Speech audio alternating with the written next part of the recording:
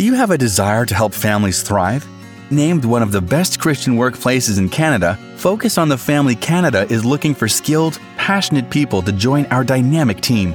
We are currently looking to fill positions in marketing, accounting, graphic design, donor relations, and web development at our head office in Langley, BC. If you or someone you know feels called to be part of our dynamic team, explore current job openings today at focusonthefamily.ca/employment. Be present to understand what it is that moves your child and then equip them so they can help others in need. Well, ways you can help your child become less selfish by seeing the needs of others. That's Sami Cone, and she's on today's Focus on the Family with your host, Focus President and author Jim Daly, and I'm John Fuller. Hey, John, I think every parent wants their child to have a selfless, giving heart, but the problem is they come out of the birth canal pretty selfish. I mean, that's the bottom line. It's like me. And, the truth is we as parents are kind of like that as well. And the really hard thing is, how do we, as sinners, teach our children not to sin? And that's a real task. And we're going to talk about the art of parenting in that regard today with a very good guest. Sami Cone is a money-saving blogger and a college speech professor and a media personality in Nashville, and is the mom of two.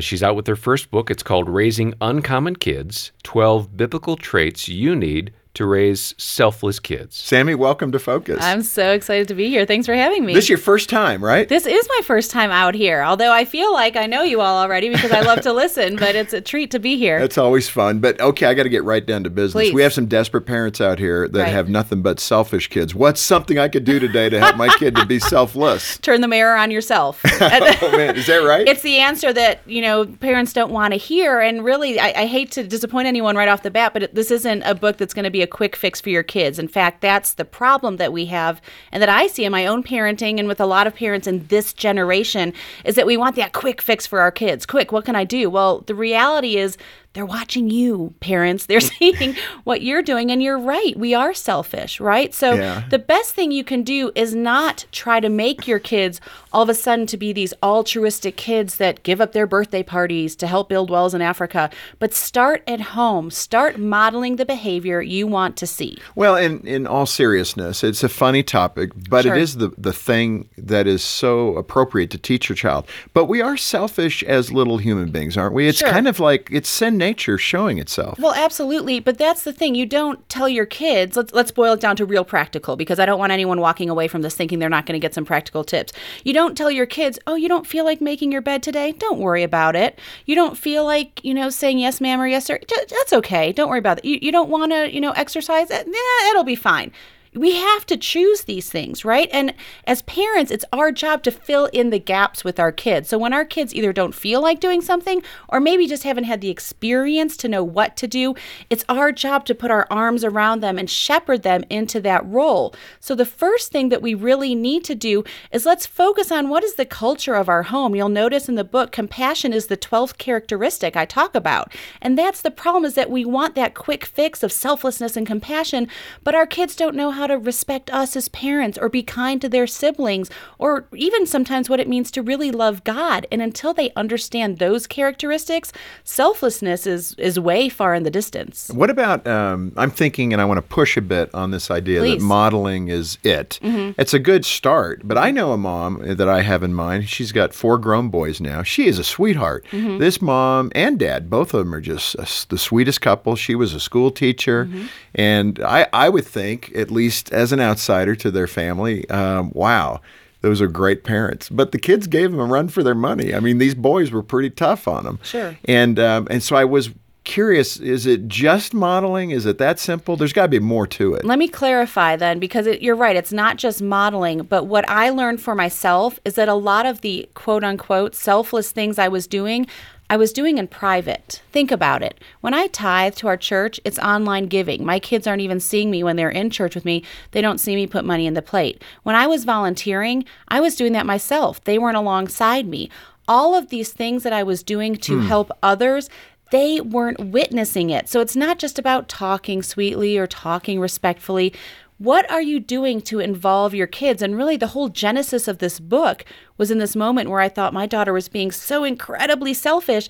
And I realized what makes my heart bleed or what I care about isn't going to be the same thing that she cares about. And that's how we got to this point in the first place. And in that regard, what were some of those examples? How did you bring your kids in to see the bigger story and be a part of it? Sure. So if I can, what I realized is that we had pictures of our compassion kids on the fridge, right? And I was doing the typical, you need to eat your food because Gabrielle and I usually don't have any food to eat. Or, be thankful that you have us because they don't have parents at home. I was doing all the typical, they have to walk to school 5 miles uphill both ways with no that whole thing.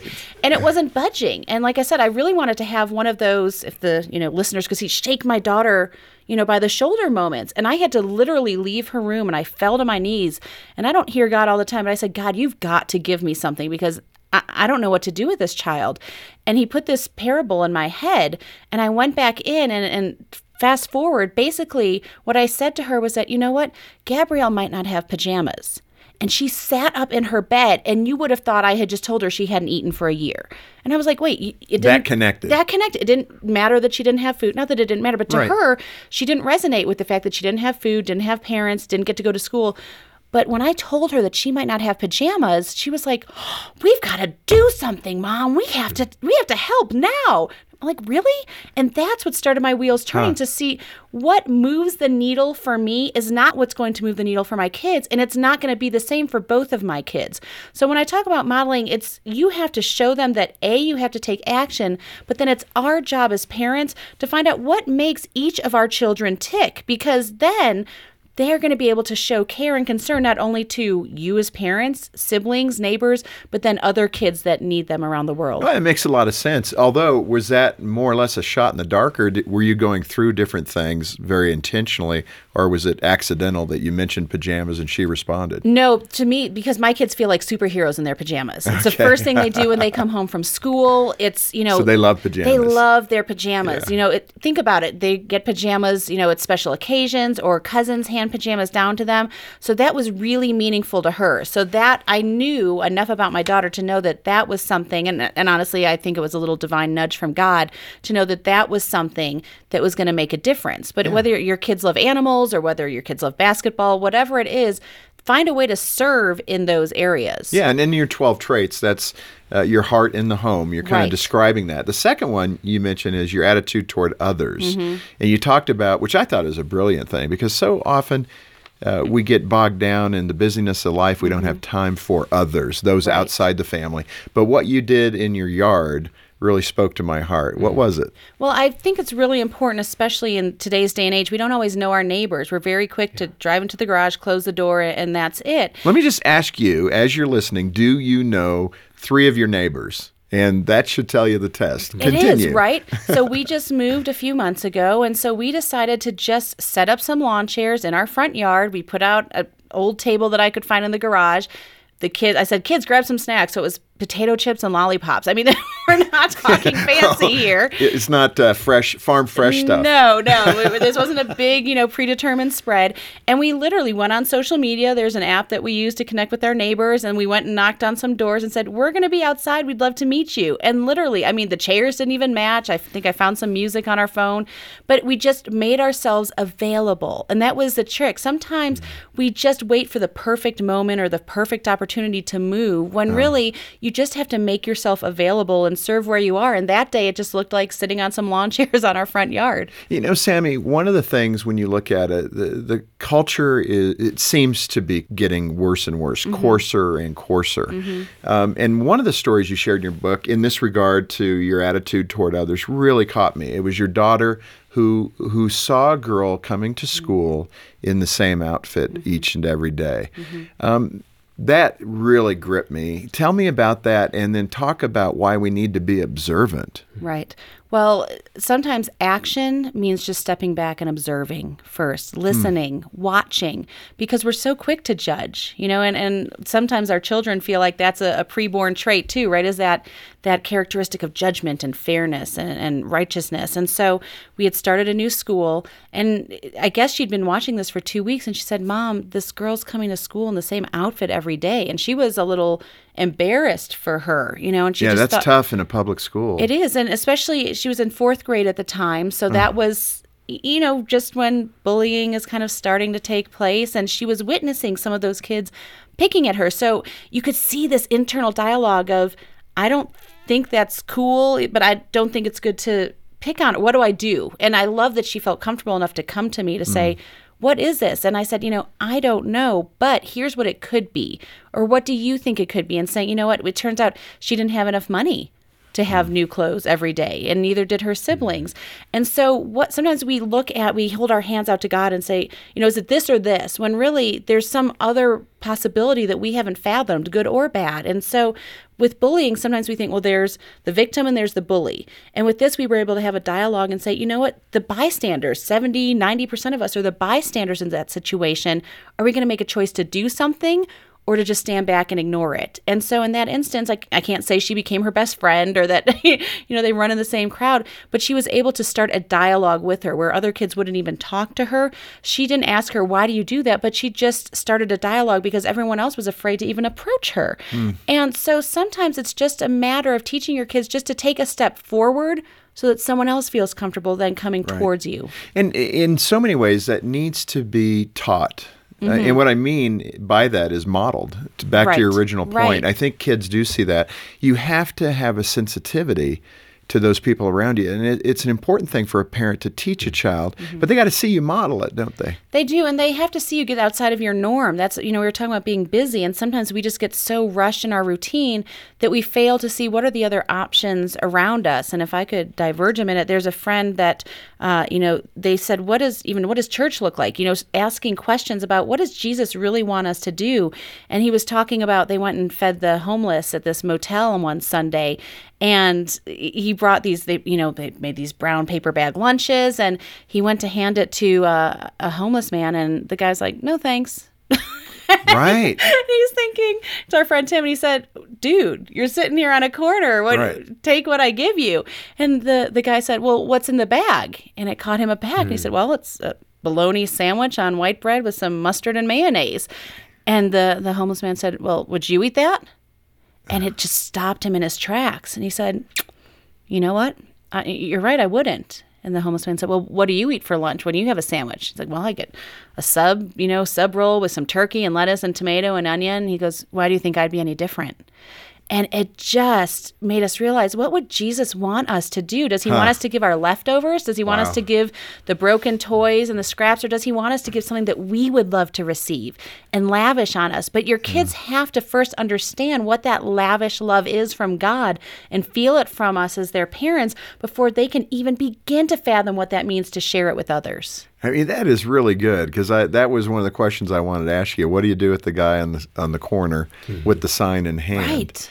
And, what we tend to do is we'll, not every time, but we'll hand them a gift certificate to a fast food place. As opposed to handing them money. But it always starts a dialogue with our sons, do we do something for them, or are they just doing this as part of their corporate effort? This is what they do as a vocation. Right. And it's hard to help your kids understand that when it's every corner. It's every corner, especially where we're from in Nashville. It's the same thing. And that's why I don't think you can have a prescribed response. If we're really going to teach our kids what it means to pray throughout the day, as we're, told in the Bible, and to be led by the Spirit, then we have to kind of take each of those situations as they come, whether that just means praying for that person as we see them, whether that means sometimes we do give money. Our kids have said, what can we give them? What do they need? We went and researched, what should you put in a quote-unquote homeless pack? There's actual research. They need socks because they're standing all day. Right. And so sometimes that just leads into a deeper dialogue. That led us to finding a ministry. Sometimes you just have to say, just like if you're looking for a job, do you keep it to yourself? No, you tell your friends, hey, you know what, I lost my job. Do you know anyone? Do you know of anything? You put it on social media. Well, I have a heart for the homeless, and so I shared that with an online small group I'm a part of. A member of ours in New Jersey said, oh my gosh, I've got friends in Nashville that run a great ministry, plugged us in, and we were able to go. It's called Open Table Nashville, and we were able to go and help my kids and I with this homeless ministry. They welcomed my kids. A lot of times you don't see that. And the whole time there, they weren't woohoo that they were giving up their Friday night to go help the homeless. And they kind of had their arms folded and say, well, how long is this going to take? And what are we going to do? And I don't know. And there was a beauty in me saying, I don't know. We're just going to show up. Now, let me ask you, we've talked about the positive nature of it. Have you seen a time when either you failed or your husband or the kids failed? No, never. Oh, you are that perfect family. I love it. I've been looking for the perfect family. No, always. I mean, my freedom in Christ, coming to know Christ later in life, was that I didn't have to be a people pleaser. We're going to fail. There's going to be those moments. And I mean, I think they happen daily, at least for me and my kids, of, didn't we just go through this yesterday? Like, I always feel like sometimes we get to that milestone, and we did that when I was, our kids were babies. I remember calling my husband, like, I found the perfect bottle that won't make them vomit everywhere. He's like, okay, dear. And then the next day it would happen again, and that, I feel like we feel that there's a destination. And one of my mentors said, it's a journey. And that encouraged me and discouraged me at the same time to know that some of those battles that we fight that we think we've overcome are, settled, but we come upon them the next day. But that's when I realize that I have to take a step back as a parent and realize my kids aren't purposefully trying to drive me nuts most of the time. They're not on a mission to really push me. And as parents, we take everything so personally that our kids do. And that's where a lot of these battles come in. This Focus on the Family broadcast will continue in just a moment. Join your friends from Odyssey on the greatest journey ever taken. Follow me! Through the Bible from Genesis to Revelation with the new full-color Adventures in Odyssey Bible. You'll read about exciting battles. The time of our oppression by these barbarians has ended. A talking donkey. Haven't you ridden me all your life? And even a dragon. You'll be studying alongside your friends from Odyssey. It's the Adventures in Odyssey Bible from Focus on the Family. Learn more at aiobible.ca. Did you know that when you buy resources from Focus on the Family Canada, your purchase helps strengthen marriages, equip parents, defend biblical principles, and more? Plus, we carefully select every item, which means you will only encounter quality, biblically sound resources that are safe for the whole family. Help give back to Canadian families by shopping at Focus on the Family Canada. Find biblically based resources for your family at shop.focusonthefamily.ca. That's shop.focusonthefamily.ca. What do mums love about Focus on the Family's Clubhouse magazine? I love watching her have so much fun, and I know that every page is pointing her to the Lord. I love that my son teaches me about Jesus from what he learned in Clubhouse magazine. I love watching them get all excited when they run to the mailbox each month. To order your magazine subscription to Clubhouse or Clubhouse Junior, please visit us at clubhousemagazine.ca. That's clubhousemagazine.ca. Thanks for listening to Focus on the Family. Let's resume now with the balance of today's programming. Hey, we covered your heart at home, your attitude toward others, and I want to move now to the third one, which is your influence in the world. And in fact, this was kind of local for you there in Nashville because you had that huge flood. Right. In fact, I was down there not long after going to the Opryland Hotel. Oh, right. And they were in trouble. I mean, I think they were 4 or 5 feet underwater. So I remember that very well. How did your family react to that there in Nashville? Well, several ways. The most interesting is that in our first year of moving to Nashville, we had to move 3 times. And so we were having a little pity party, honestly. And that was the year before the flood. And we were like, why is it so hard? Weren't we supposed to move to Nashville? Well, it turns out that we ended up in an apartment called Hill Mead, literally on a hill. The 2 previous houses or apartments we had lived in were flooded. And so that was a great lesson, even for our kids at 3 and 5 at the time, to say, look, God knows what we don't always know. But then with these preschoolers, I thought, well, how can I help? After we were able to get out and on the roads after a few days, what can I do with these little kids in tow? And so talking about modeling, I just drove to our church because I'm a frugal girl, so I had quite the stockpile of cleaning supplies and toilet paper and things that people needed because they'd lost everything. And I drove to the church and I dropped it off, and I could have stopped there, but I said, well, do you need anything else with me and my minivan and my 2 kids? My 2 kids. And they said, actually, yes, we need these supplies to be taken to kind of ground zero, as we called it. And we need you to shuttle back and forth between what was a auxiliary campus and our main campus. So for the next couple of days, I did that. And again, we weren't tearing down drywall or doing anything major, but it was a need that needed to be met. And so often, especially for kids, I feel like, well, I don't have time. I don't have, money. I don't have my own stuff to donate.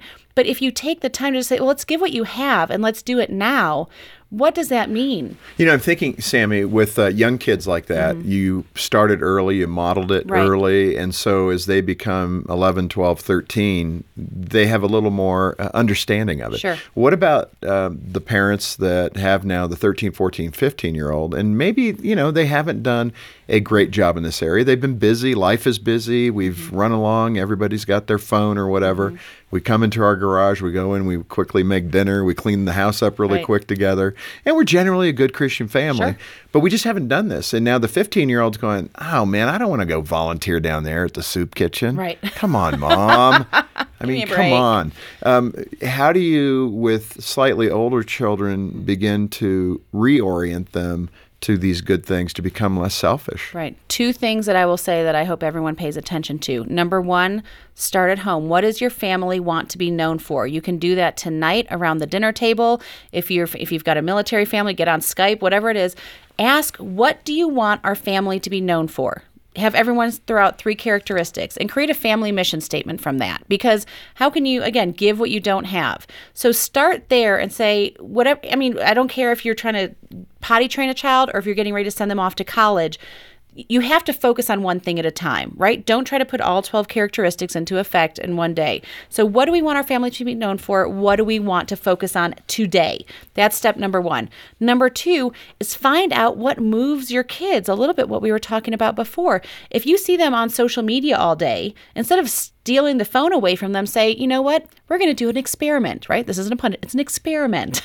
And for the next week, I want you to only post on Instagram or Snapchat or whatever the kids are using these days about a charity that you can help. Because organizations are just fraught with ways. If you use this hashtag, we'll donate $1 to a child in need, or pick a compassion or an Operation Christmas Child and post pictures of kids. So use where they are to help them. You know what? If they love, like I said, if they love a sport, you know what? Let's organize a pickup game in the community and just say, we're going to be here at this time and let's offer to go pick up the kids from the YMCA or whatever it is.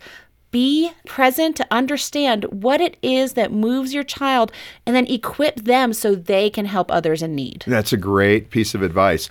Let me ask you about the mission trip. We just got back from the first Daily Family big mission trip in Africa, and it was terrific. We went with an orphanage group there, and they run schools, and it was really great for the kids to see a different part of the world. Of course, this is Africa.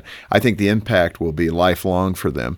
But talk about the need to introduce your kids and what would be the right age to go on a family mission trip. Right. Well, I think that's great that you went to Africa, but let me also say there's a need next door, That's right? True.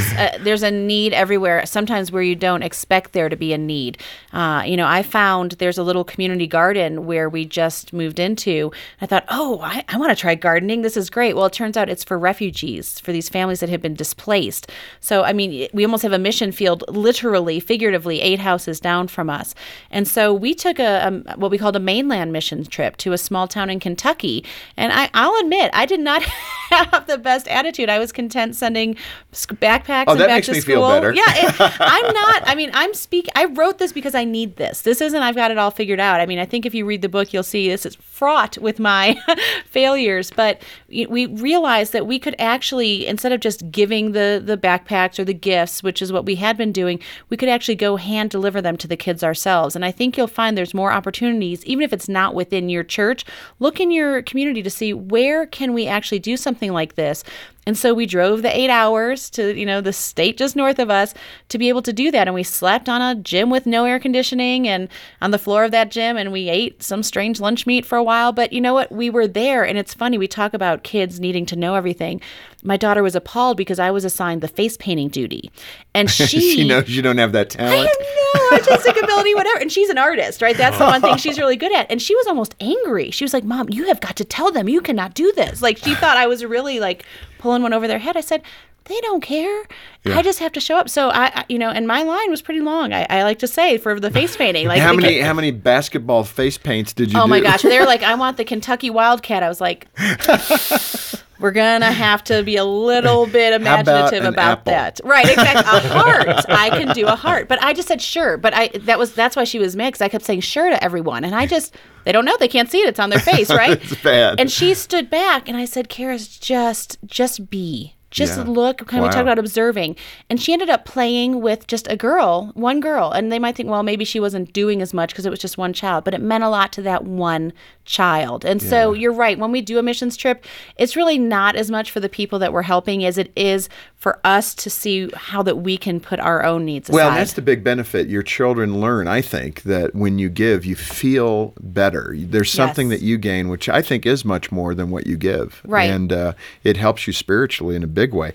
Let me ask you this. This is a funny story. So in your book, you talk about creating the yes day. Yes. And I love that. So literally last night, I'm looking and reading through the book and the material, and I say to my boys at the dinner table, would you guys like to have a yes day? And they go, yes day? No, we don't want a yes day. That's unfair. And they just went off. And I said, funny. I think you guys are missing the point. This is the yes day where Mom and I need to say yes. And they went, oh, yeah, absolutely. We want that yes day. They thought they would have to do whatever I told them to do. Mm-hmm. So that was kind of probably a selfish indicator, isn't it? Yeah, a little bit. Well, and again, it's just, what are you doing to shake up the routine? Again, this isn't something that's going to last forever. But as parents, right, we're supposed to be turning this mirror on ourselves. So the yes day, again, is really more for us. The kids think it's fun, but is that going to scar them for life or is it going to change them? No. But for you as a parent, I think what it did for me is that it helped me realize how many times I was saying no. And when you hear that over and over again as a child, it makes you resentful and it just makes you harbor bitterness, honestly. And so if you can take a day, and again, don't make it a major school day or anything, a day on a weekend. And we had a few parameters, they couldn't ask for $1 million or, it was kind of like the genie wishes, right? Oh, yeah. You can't hurt anyone and you can't do anything crazy. But it just taught me to say, wow, these things that I would normally say no or not now to, like playing outside or making, waffles for dinner, just you'd be surprised at the simple requests that your kids have that we just learned to say no to. And so again, training yourself as a parent to be open to what's not typically in front of you. Well, your book is full of great ideas. Raising Uncommon Kids, 12 Biblical Traits You Need to Raise Selfless Kids. Sami, this is terrific. Let me just wrap this with a scripture because it hits me in Philippians there in, I think, the second chapter. Do nothing out of selfish ambition or vain conceit. Rather, in humility, value others above yourselves. Mm-hmm. And that's what you're talking about, how to train your children to do exactly what that scripture's saying. Sami Cone, thanks for being with us. Thank you so much for having me. It's been such a joy. What a helpful conversation, and that scripture in Philippians is so key to raising our children to think outside of themselves. It's a good reminder for us as well, isn't it?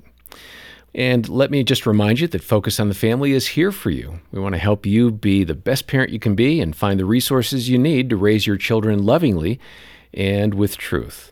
One of the ways that we can serve you is through our Live It Challenge, which provides monthly activities to help your kids build their faith and strengthen their relationship with Christ. Also, we have Sami's book, Raising Uncommon Kids, which is a fantastic resource to help you teach your children positive behaviors and attitudes based on scriptures. Donate, get the book, and check out our Live It Challenge.